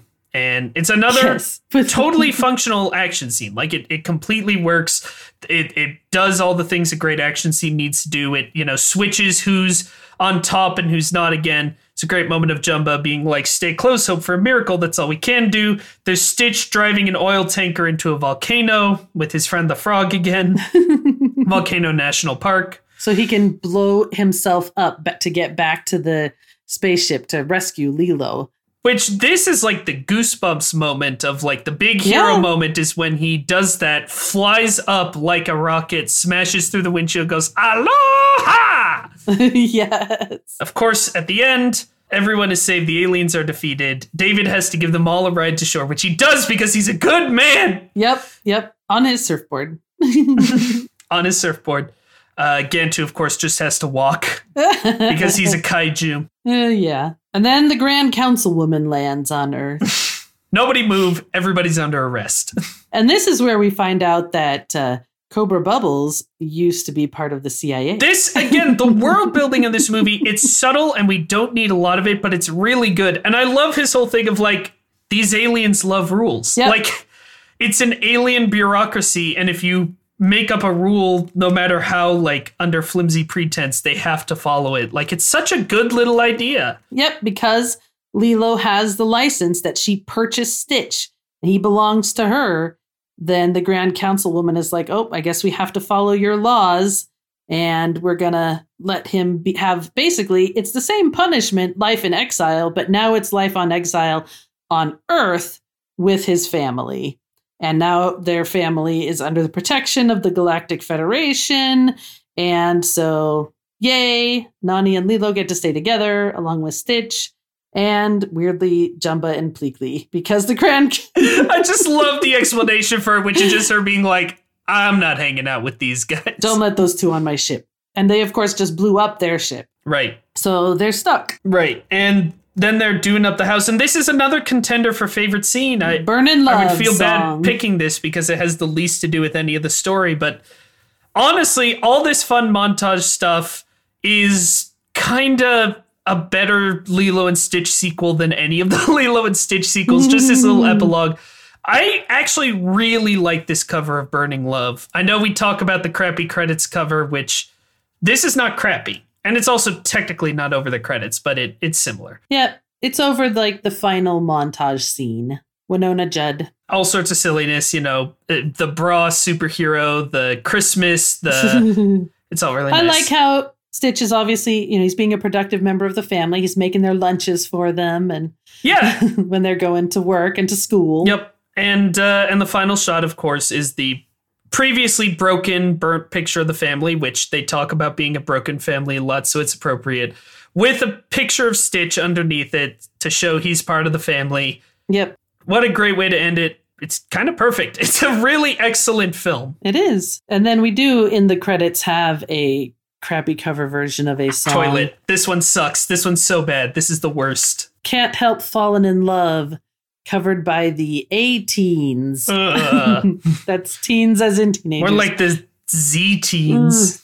It's the worst version of that song I've ever heard. It's so hard. Can't Help Falling in Love, a great song with many great covers. Honestly, personally, I think I like Elvis covers more than Elvis songs. Like, there's a lot of Elvis songs I love, but rarely is my favorite version the Elvis version. So I'm not biased against covers. This one's trash. This one is fully trash. My favorite Elvis song being probably the UB40 cover of Can't Help Falling in Love. I don't know. I love that. Anyway, speaking of excellent movies, not sequels, spin-offs, remakes, rides, and reboots.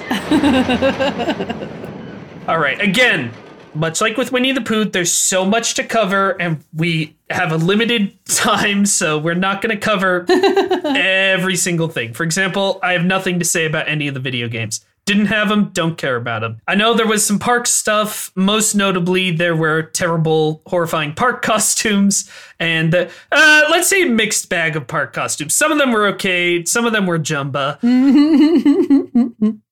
Unsurprisingly, that you can mostly see the characters still at Tokyo Disneyland and occasionally at Disneyland Paris, which I keep being like, why do I keep seeing that Disneyland Paris has so many of the characters that aren't seen anywhere else? I don't know. Maybe the French like things like characters more. I don't know. Than American audiences. Yeah, I think that you might be onto something there. They used to have the Stitch's Great Escape ride at Walt Disney World.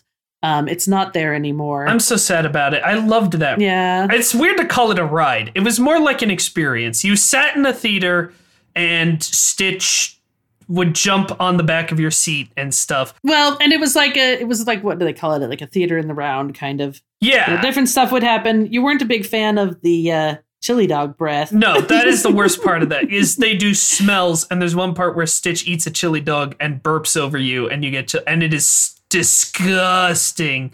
I can still smell that smell right now and I hate it. They really did synthesize the smell of chili dog burps. Those Imagineers. They're too good at their job. But I loved that ride. I thought that was a great ride. And I just loved having Stitch in Tomorrowland. And I mean, occasionally I think he still is there. Of course, they don't do as many characters right now because of COVID. But so it's one of those who knows what's going to happen once they basically feel like COVID is over enough, right? What I did find interesting, though, is the Tokyo Disney version of the Enchanted Tiki Room has Stitch in it.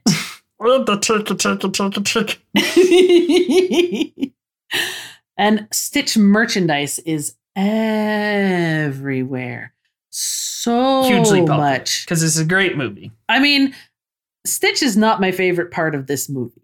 No, that's the interesting thing. For me personally. I think it's a real mistake that so much of the spin-off stuff just kind of focuses on Stitch and the toyability of Stitch and ignores, really ignores Nani and even Lilo. Yeah. Well, but the thing is, for kids and for it's just more popular, Lilo and Stitch, those characters, and Stitch, I guess, because kids like that he's cute and they like that he is badly behaved sometimes, and kids know they're badly behaved sometimes. I mean, he is more toyability, right? He's the more marketable character. He's a distinct design. He's cute. He's funny. He has a silly voice. He's much more cartoony. Yeah. But I don't know, even as a kid, I understood that I liked Lilo and Stitch together best. Yeah. But sure enough, perhaps it's appropriate that the first sequel of 3, all of which I watched this week, was called Stitch, the movie.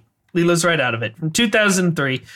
The sequels to this are Stitch, the movie, Lilo and Stitch 2, Stitch Has a Glitch, and Leroy and Stitch. And you might be wondering, why is the third one called Lilo and Stitch 2? Is my brain melting? Yes, it is. But the reason this movie is called Stitch, the movie, is because they very much knew they were doing the TV show. They already kind of started developing the TV show while the movie was happening, as they were wont to do, as we've discussed. And they were planning to call the TV show Stitch. But then they changed it to Lilo and Stitch, the series, I think because people like Lilo and would actually like those characters to be together, please. Or maybe just to make it more obvious what it is. I don't know exactly why they did it. But they did not call the TV show we're about to talk about Stitch with an exclamation point.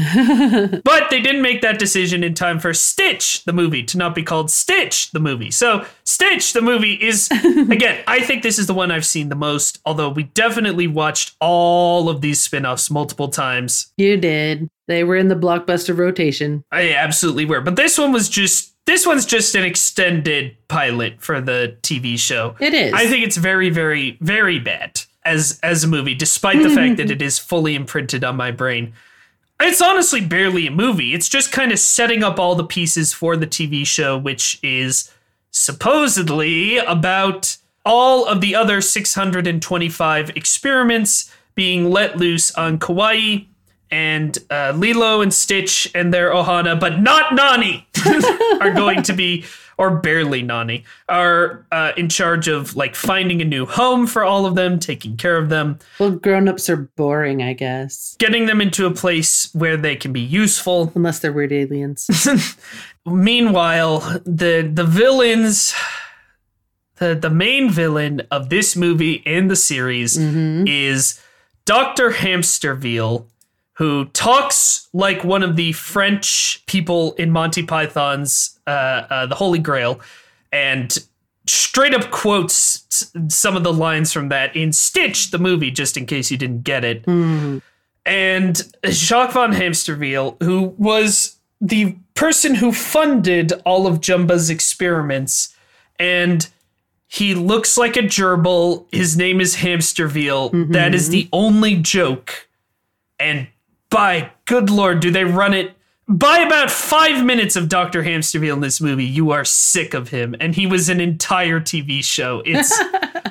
He's awful. It's an awful idea. We talked about how, what's great about the alien designs in the real movie are how unique and interesting they are. And they're like, what if it's a talking gerbil? And his deal is he doesn't like being called a gerbil. And nothing else. It sucks. I hate it.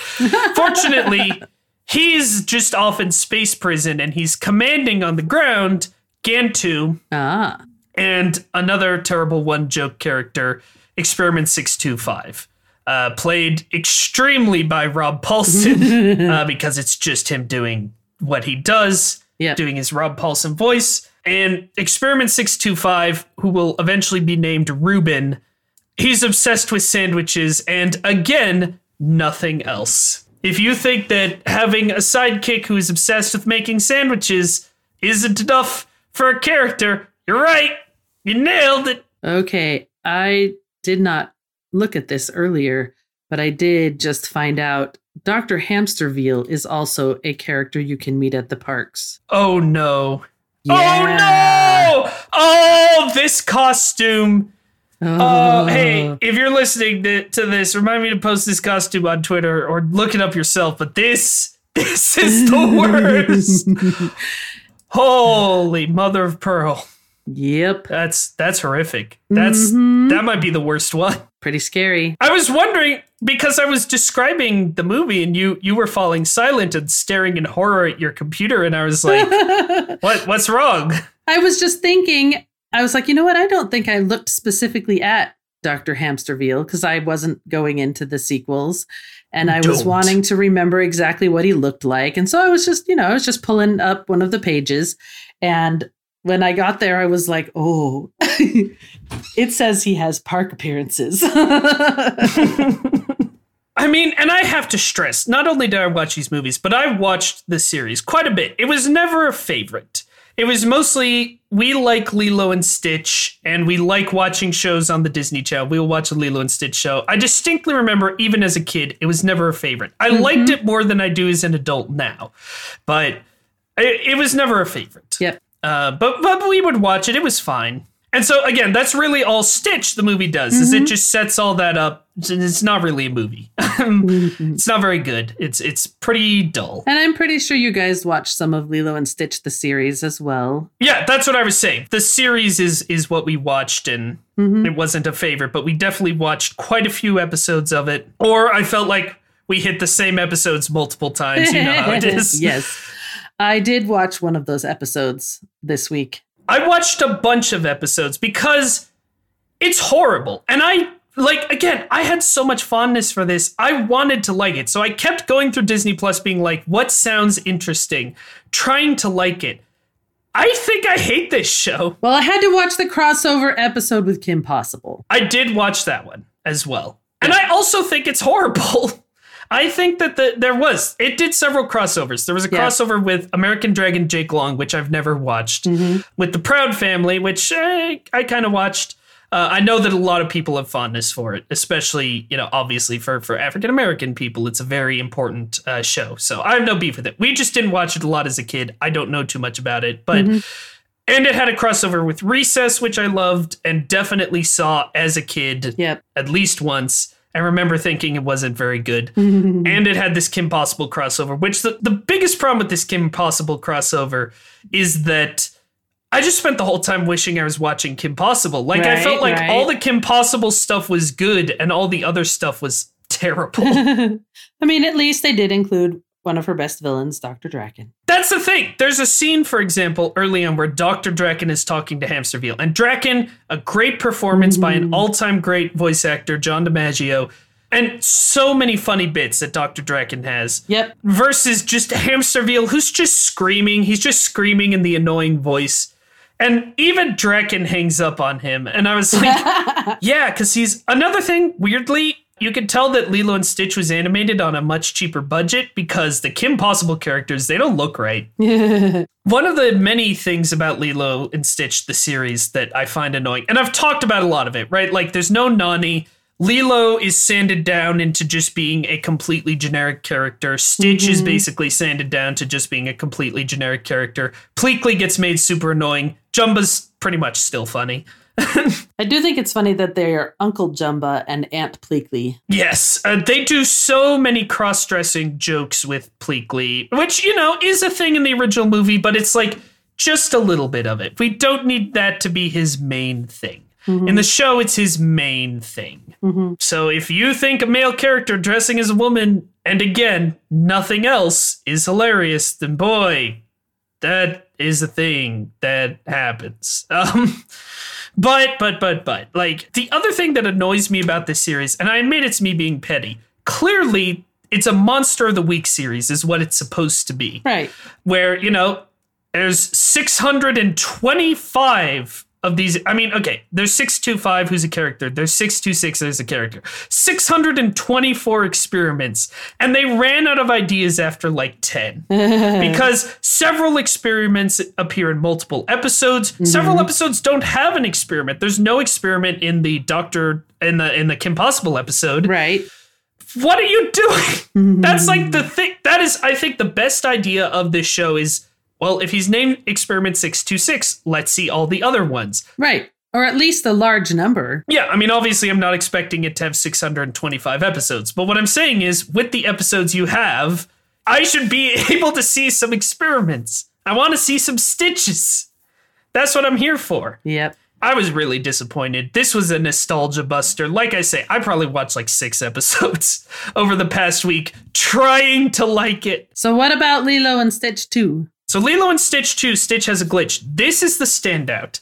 If you must watch a Lilo and Stitch sequel, and you really don't, this is the one for sure. Where it is actually a different voice actor for Lilo. I looked it up. It's Dakota Fanning as Lilo in this one. Ah.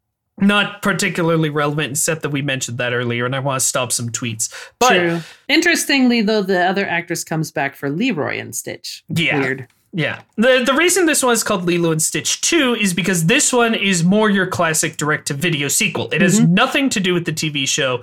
Apparently, there's some references.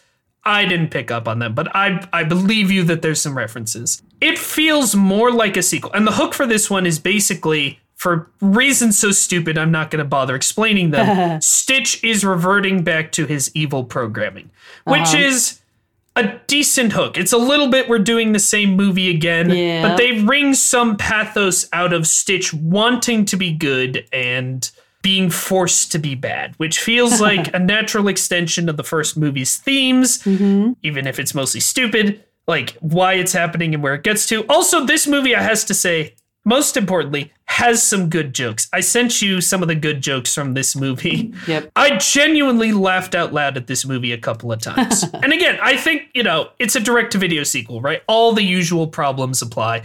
But it is a Disney Toon movie, which I feel like is noted for trying even when their budgets aren't there or their talent isn't there. Yeah. And I really think this is about as good as a Lilo and Stitch sequel, something that should not exist should be. It sidelines Nani once again, but at least she's there and doing something. That's the biggest problem with it. But it's all right. It's all right, for sure. And it does actually, interestingly enough, kill Stitch. Stitch's glitch kills him, but of course he does come back to life. I would assume. And there's no explanation for that, hilariously. It's just he comes back to life and Bleakley goes, but I thought that was impossible. And Jumba goes, it is. And that's it. That's all the explanation you get. Fair enough. I don't know. It's nice. It's a watchable movie. And what's interesting about this movie that I figured out while I was, scrolling Letterboxd while watching it because it does not demand your full attention.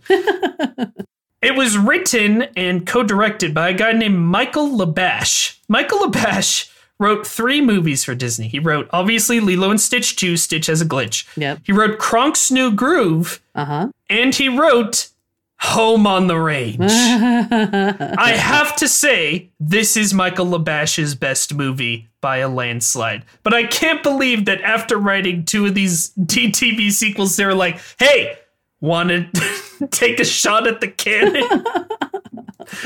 Oh, I'm not looking forward to Home on the Range. I'm really not. So the final movie was Leroy and Stitch, where I said that Stitch, the movie, was just a glorified pilot. This one's just a glorified finale. I'm not even going to talk about this movie. There's really nothing to say. It just wraps up the series. Leroy is an evil red version of Stitch that Hamsterville forces Jumba to make so that we have a villain for this finale. Yeah. It's every idea in this movie is dumb and bad also. I feel like even by the time that one was coming out, you guys weren't even really interested in watching another Lilo and Stitch movie. Like, this is not true, and I know why. Oh? I have a specific story that I'm going to tell about this that's far more interesting than the story of the movie itself, which is that Leroy and Stitch, my mother, was the subject of my first film review. Do you remember? I'm not sure entirely what grade this is. I want to say 3rd grade, maybe 5th. I guess we could do the math, but I can't be bothered. But in elementary school, I started a class newspaper by myself. It was called the Classroom Papers. I read about class newspapers and I thought they were a cool idea. So I started writing and distributing one on my own time. And the teacher was like, yeah, that's a good outlet for your energy. You might be surprised to hear that I just, when left alone, will just work on creative projects for no reason. I am not surprised to hear this. I say as we record our podcast for no one that we are actively losing money on.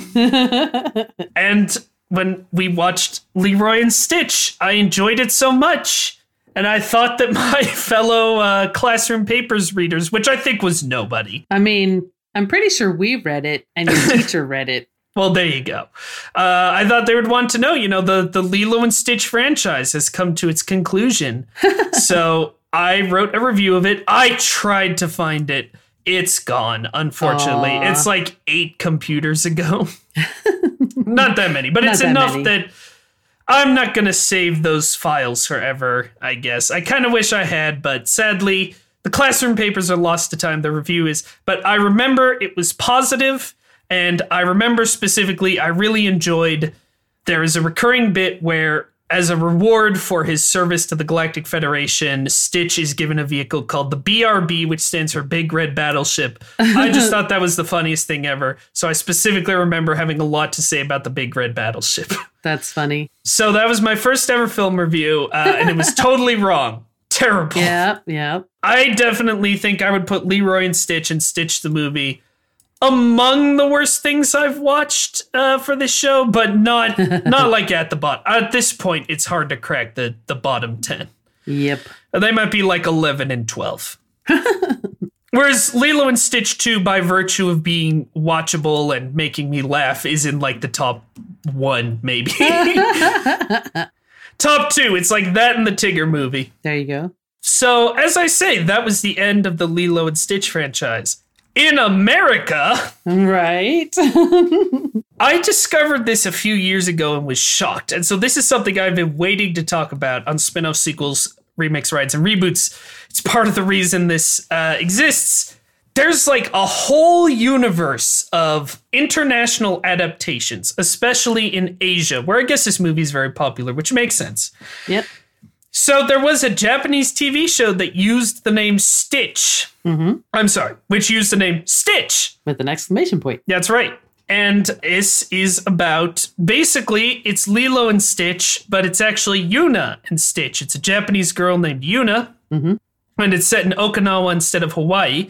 What I didn't realize until I looked into it is that all of the American shows and stuff are still canon. Uh-huh. The premise of this is Lilo has abandoned Stitch, and so he has flown to Japan, which I was talking to some of my friends about this, and my girlfriend was so upset to hear that that was the premise. And once I heard her out, I was like, yeah, that's kind of right. Like that Lilo would abandon Stitch after she feels abandoned. And after, you know, Ohana means family. Family means goodbye. Right? And there's like so many other ways you could explain it, right? Like maybe he's just going on a event, or don't explain it at all. That'd be fine. Right. He's having an adventure, or he has to go on a journey of discovery. So the one episode of this I watched is there is an episode where Stitch reunites with adult Lilo. Yeah. And basically the abandonment was a misunderstanding, which again is so dumb I don't even want to describe it. And it's also like, how do you accidentally abandon someone, Lilo? Right. And it's handled really weirdly in the episode because I think they wanted to make it seem like she abandoned him on purpose, but then she doesn't. But they don't explain why she was acting earlier in the episode like she had abandoned him on purpose. You know what I mean? Yeah. It's a really bleak idea. Right. When you really should just not acknowledge Lilo, I think. Mm-hmm. Like, that was apparently a very popular show. It had 3 seasons and 2 television specials. It ran from 2008 to 2015. I believe it had more episodes than Lilo and Stitch the series. Yes, in fact, it did. Then there's also Stitch and I being AI, a Chinese name. Right. This was a 13-episode limited series, which also treats all the American stuff as canon and takes place after Leroy and Stitch, but does not treat the Japanese show as canon. Which is a bit of an odd line to draw. Yeah. But in this one, I don't think Lilo's abandoned Stitch. I think Stitch gets, like, lost. One of the things I saw says he got captured by some aliens, and then when he escapes, he ends up landing in China. Yeah, he gets captured by some aliens who also figure out how to activate his kaiju mode. He has what's called a metamorphosis program in this show, which basically turns him into a huge kaiju. I don't know, at least this one isn't trying to give a sad ending to the Lilo story. At least it exists as its own thing. Right. I will say, though, both of these have English dubs and translations. Why not throw that on Disney Plus? Yep. Because I would be interested in seeing more of them. You can't watch them easily, but you can watch them. I didn't watch any of Stitch and I because I was too busy trying to convince myself that Lilo and Stitch the series was okay. There is also Stitch and the Samurai. Stitch and the Samurai is a manga series not related to the anime series, which is about an alternate universe where Stitch crash lands in ancient Japan and meets a samurai. And I looked at some of the panels online. It's really funny. I think intentionally so, although, you know, obviously it's a translated version, so it's hard to say. But, like, They have a hyper-realistic art style for the samurai and all of the samurai stuff. Yeah. And then Stitch is in this super cartoony art style. So there's all these hilarious juxtapositions where it's a super serious samurai face saying something like, "You are so cute and fluffy. I want to nuzzle my face against you."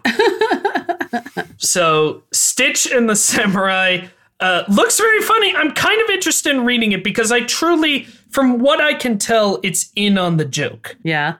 Well, and it looks like the bottom corner of the pages might be a flip book too. Yeah, something like that. I've sent Mom some pictures as we're talking about it. But I honestly, of all the international spinoffs, this one intrigues me the most because it's not just Lilo and Stitch in another country. Yeah. It's something very different. It's Stitch and a very serious adult man who is a soldier. I might try to find a way to read that, to be honest. I'm very intrigued by Stitch and the Samurai. And, of course, they've announced a Delarm, which they might not do, but if they do, it will be so bad, super terrible. The art style is a big part of what makes this movie great. I will say, they talked about how the rounded art style, it makes you like the characters and the people. We like things that are round. Our eyes enjoy roundness, the round shapes. They make us happy. Spiky shapes are danger and bad, and round shapes are good and pleasant. And so the fact that even Stitch is got a lot of roundness to him, especially after he changes into his dog form, makes us like him and Lilo, even when they're badly behaved. Exactly. The art style softens a lot of the blow, which is really necessary for the specific tone this movie's trying to strike. If you saw live action Stitch, you'd get out the compound bow. Right. You'd be smacking him with a stick like Nani does. let alone imagine a live action Jumba. A live action Pleakley. That's upsetting. Not good. And that's before we get into the fact that these Delarms just ruin everything. But John M. Chu, who is actually a real director, was apparently going to be directing the live action Lilo and Stitch movie, but he backed out probably due to getting a career and not needing to make. He has other things he's working on. He's actually very successful. He doesn't need to make live action Lilo and Stitch. But Chris Sanders is there to do the voice of Stitch whenever they do. Pay me my price. So, Mom, although it seems like a bit of a foregone conclusion, would you recommend this movie? And would you show it to your child when it came out in 2002? Yes, I would recommend this movie. And yes, I would show it to a child. And apparently I would let my child watch it all the time and imitate the bad behaviors. No, I'm just kidding. But this movie is so good. And they should have learned that sometimes spending less money on a movie and focusing more on the, good story gets you a good movie that will make you tons of money and be a beloved character who you can make money on for the rest of your company's natural existence. I know. I mean, the ridiculous amount of Stitch merchandise they have. I was looking at a pin series that's got Lilo and Stitch dressed up as characters from other movies. So like Lilo as Belle and Stitch as the Beast. I saw one with Lilo as Snow White and Stitch as Grumpy. That one was pretty funny. Just so many things you can do with the characters. Yeah, they really should have kind of taken more from this movie. Like, we're about to get into the CGI zone. There's only it's true 4 2D movies left. And this one shows that you don't need, in fact, realistic animation, again, would have worked against this movie. You don't need the hyper-realistic animation. You don't need the expensive CGI. CGI can be great, don't get me wrong. Yeah, I mean, they trusted a unique artist with a unique vision to make a unique movie. And anyway, yes, I would recommend this movie, and I'd show it to a child. I think most of the darkness of this movie goes over a child's head, and it's great. It's a legitimate masterpiece. Mm-hmm. I wish Disney had more movies like this, but it's also kind of special that it is its own thing. Right. However, it is also the middle part of what I like to think of as Disney's unofficial sci-fi trilogy, when they made 3 sci-fi movies and were like, never again. Not quite never again, but not close. Quite never again. But anyway, we got to get out of this episode. Next week is Treasure Planet. Mom, what do you think of Treasure Planet? Mostly what I think about this one is, Isaac loves that movie.